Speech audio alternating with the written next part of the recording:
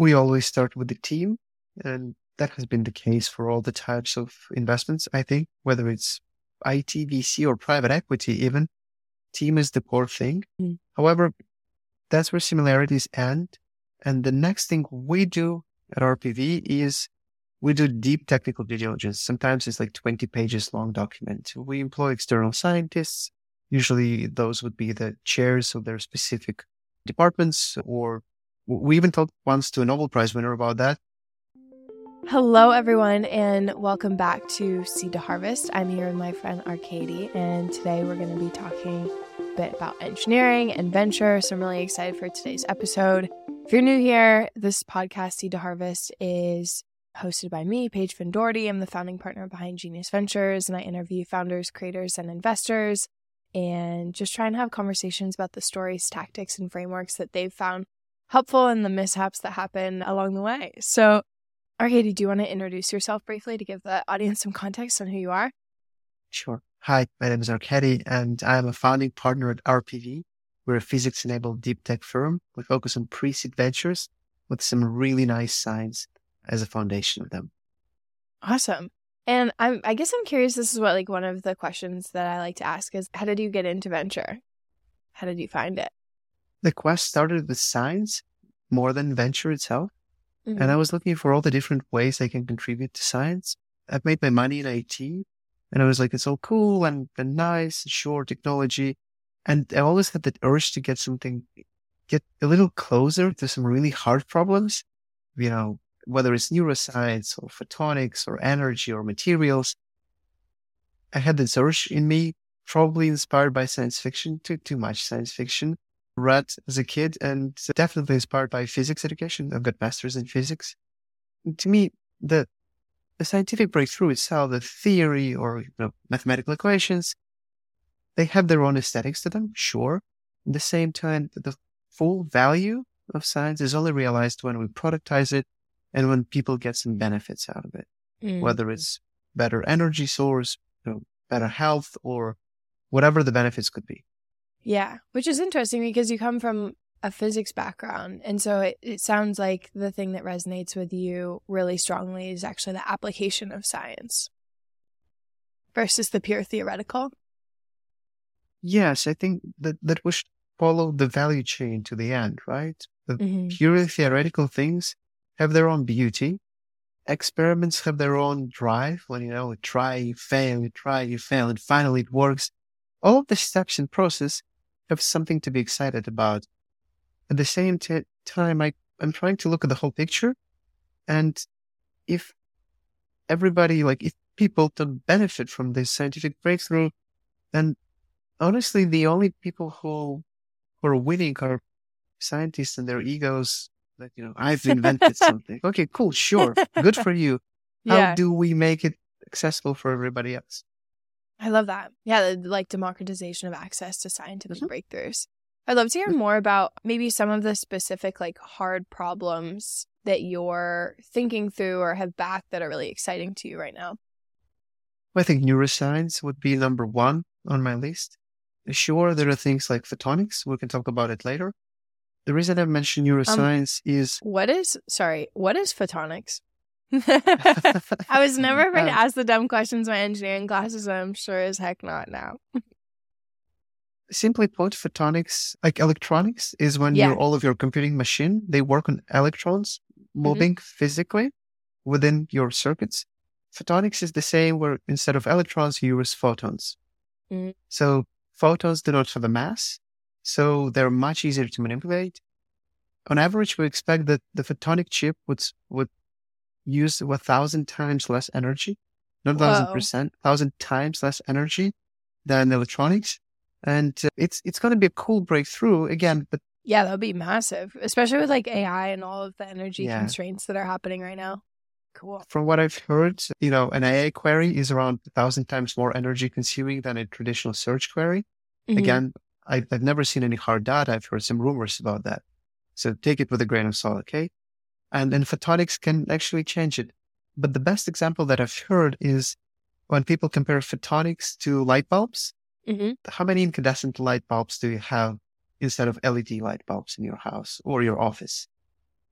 This is a pop And quiz. like 10 years ago, it was only Yeah. that it was no LED lamps whatsoever. Now it's all LED. The same Mhm. stuff will happen with photonics and electronics. This is one of those silent revolutions that you and I won't even really notice, because major beneficiaries would be data centers and these big compute companies. Neuroscience would be way more noticeable. Yeah, tell me more about the neuroscience. Yeah, there is a twofold problem, the way I see it. On both sides of the spectrum, actually. So on one hand, we have a rapidly aging population in the Western world, Europe, US, all of these countries, Japan, China as well. So pretty much the whole world is rapidly aging. And with all the advancements in healthcare, in longevity, it will only become worse. And all the neurodegenerative diseases such as Alzheimer's, Parkinson, and you name it, there is a whole long list. Dementia is a horrible one. These will be more and more prevalent. That's the older population. The younger population, Gen Zs and Gen Alpha especially, from everything we see, from everything we hear, the mental health would be a huge issue, much bigger than it was in the millennials, for example. The whole climate change, the whole social unrest, the fact that and the access to all the information about it as well. Because I feel like in generations past, it was like in academic papers, and if you were in that niche or interested in it, you would know about it. But now we have all that access to information at our fingertips and on our feeds and in TikTok algorithms. And it's emotionally charged, so people share it even more. So algorithms pick it up on that even more.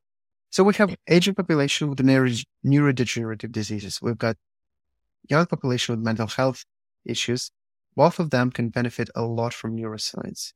We backed a couple of companies that are focusing on non-invasive, non-chemical ways to treat your brain. It's called neuromodulation.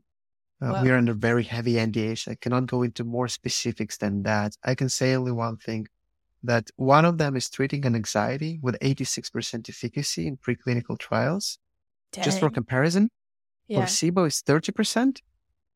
Best of class pills is like 40, 45. So it's an increase. And these guys are at 86. And it's a non-toxic thing. So there are no side effects. No toxicity, no damage to your whole organism. So these guys are going to rock it. And another company is focusing on reducing inflammation in cells, especially in brain cells. And this is the way to cure all the neurodegenerative things. So we're trying to handle as much as we can, both mental issues and, aging issues. And I guess I'm curious to understand, as a pre-seed investor, specifically in deep tech, how do you think about, I think you have a really interesting diligence model. So how do you think about evaluating companies when, they're very early in their research phases or company building phases? How do you think about that and picking the ones that you think will have massive impact in the future? We always start with the team, and that has been the case for all the types of investments, I think, whether it's IT, VC, or private equity even. Team is the core thing. However, that's where similarities end. And the next thing we do at RPV is we do deep technical due diligence. Sometimes it's like 20 pages long document. We employ external scientists. Usually those would be the chairs of their specific departments, or we even talked once to a Nobel Prize winner about that. Not that it was a lot of help, but sometimes, seriously, these guys... I was supposed to be like, whoa. And then you're like, not that they were that much help. No, it's like they have this beautiful understanding that they're a beautiful mind, and like they see the picture at a 10,000 feet view, but we need a picture at a microscopic level. We need to understand specific details of a numerical model. Exactly. We want to know how this specific type of glue in this advanced material will affect the properties of that material. We don't need a lecture on history of materials and blah, blah, blah. So we employ external scientists. We go in depth. We do it in several iterations. We have a whole process. I can share it with you if you want to add it as a graphics later. We have a whole process, how it's done, what kind of questions we ask. I can show you some examples. We verify every equation. You would be surprised how many times we've seen mistakes in just applying the right equations to the specific problem. Not going to share examples from that. We verify. I mean, I don't want to do that, right? We redo every calculation. Sometimes even those things have mistakes in them. So we basically run the proper peer review, but instead of a scientific article, we do it for the materials that the company provides. Yeah, that's super interesting. It's like a peer-reviewed due diligence process, which I think is really cool and very unique for many of the firms that I've talked to. I guess I'd be curious to understand what, as you've continued investing, what patterns have arisen from the companies or founders that you've invested in? Are there any like specific traits that you really key in on or you think make a really talented technical founder? The only pattern that I am ready to identify right now has less to do with deep tech and more to do with entrepreneurship in general. However smart or emotionally intelligent or good in sales or good in culture that the founders might be, the biggest indicator of their success would be their resilience and their ability to just keep on going. Not doing the same thing, not just being stubborn and doing the same stuff, but be resilient and finding the new path to achieve your goal.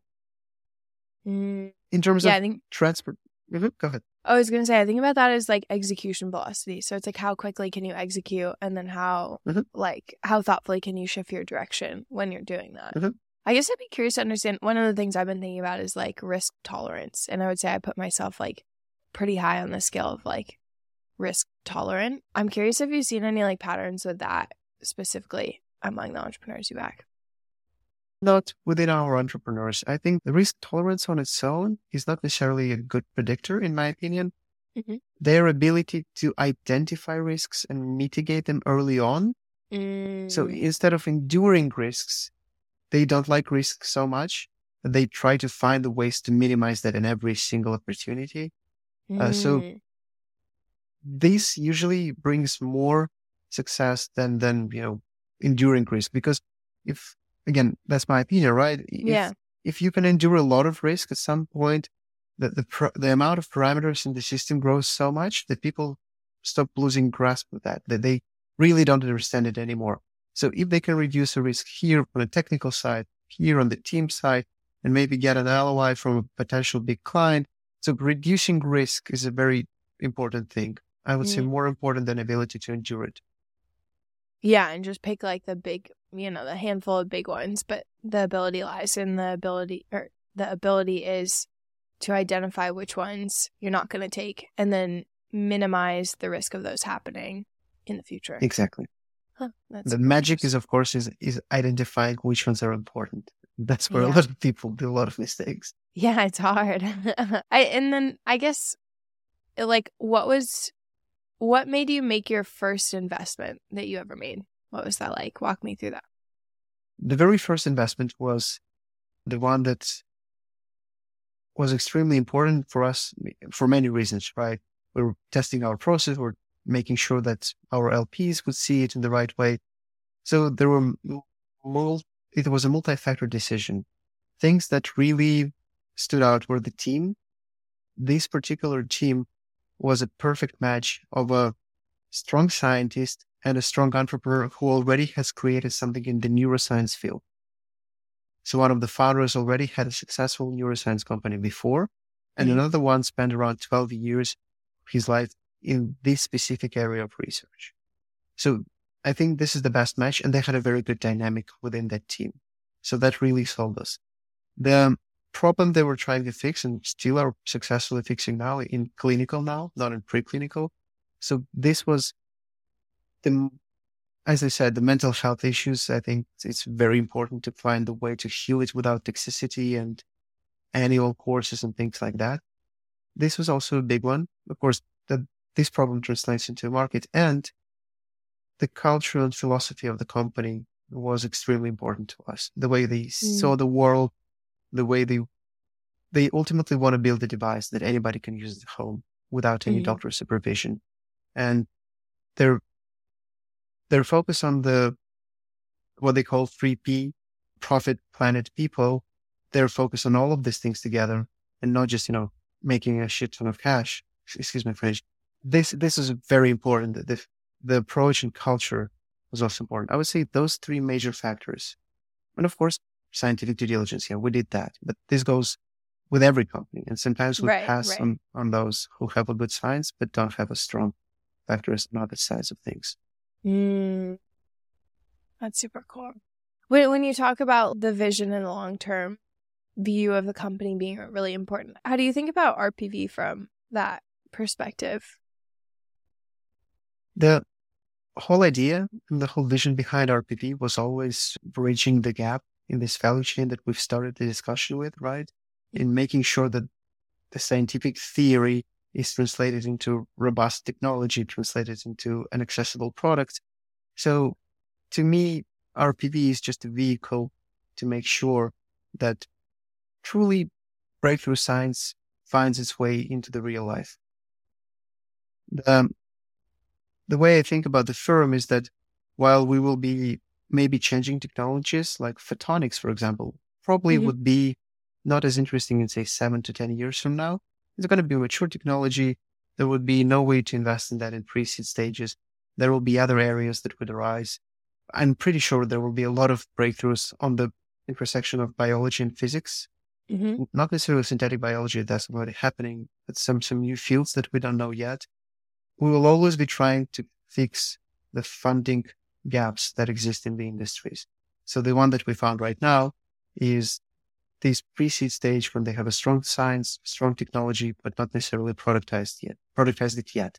Yeah. This is my vision of the short term, the short description of a vision of our firm to maximize the potential of science becoming a real product.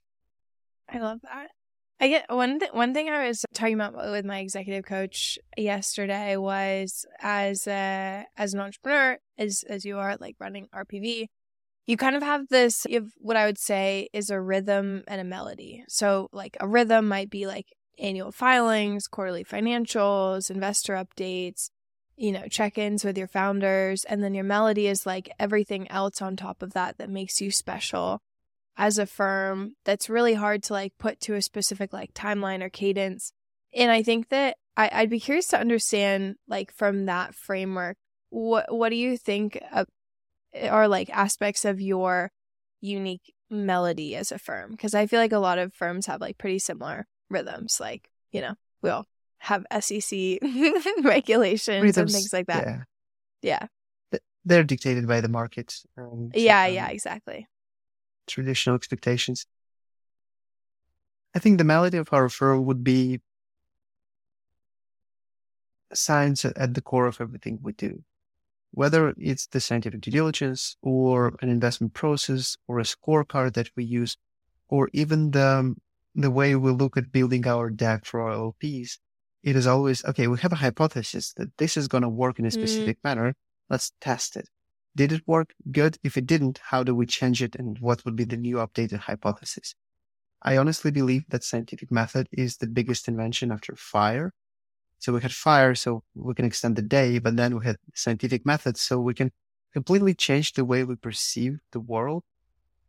The humanity lived in the dogmatized world, You have a book, everything is written in this book, go to a priest, get your answer.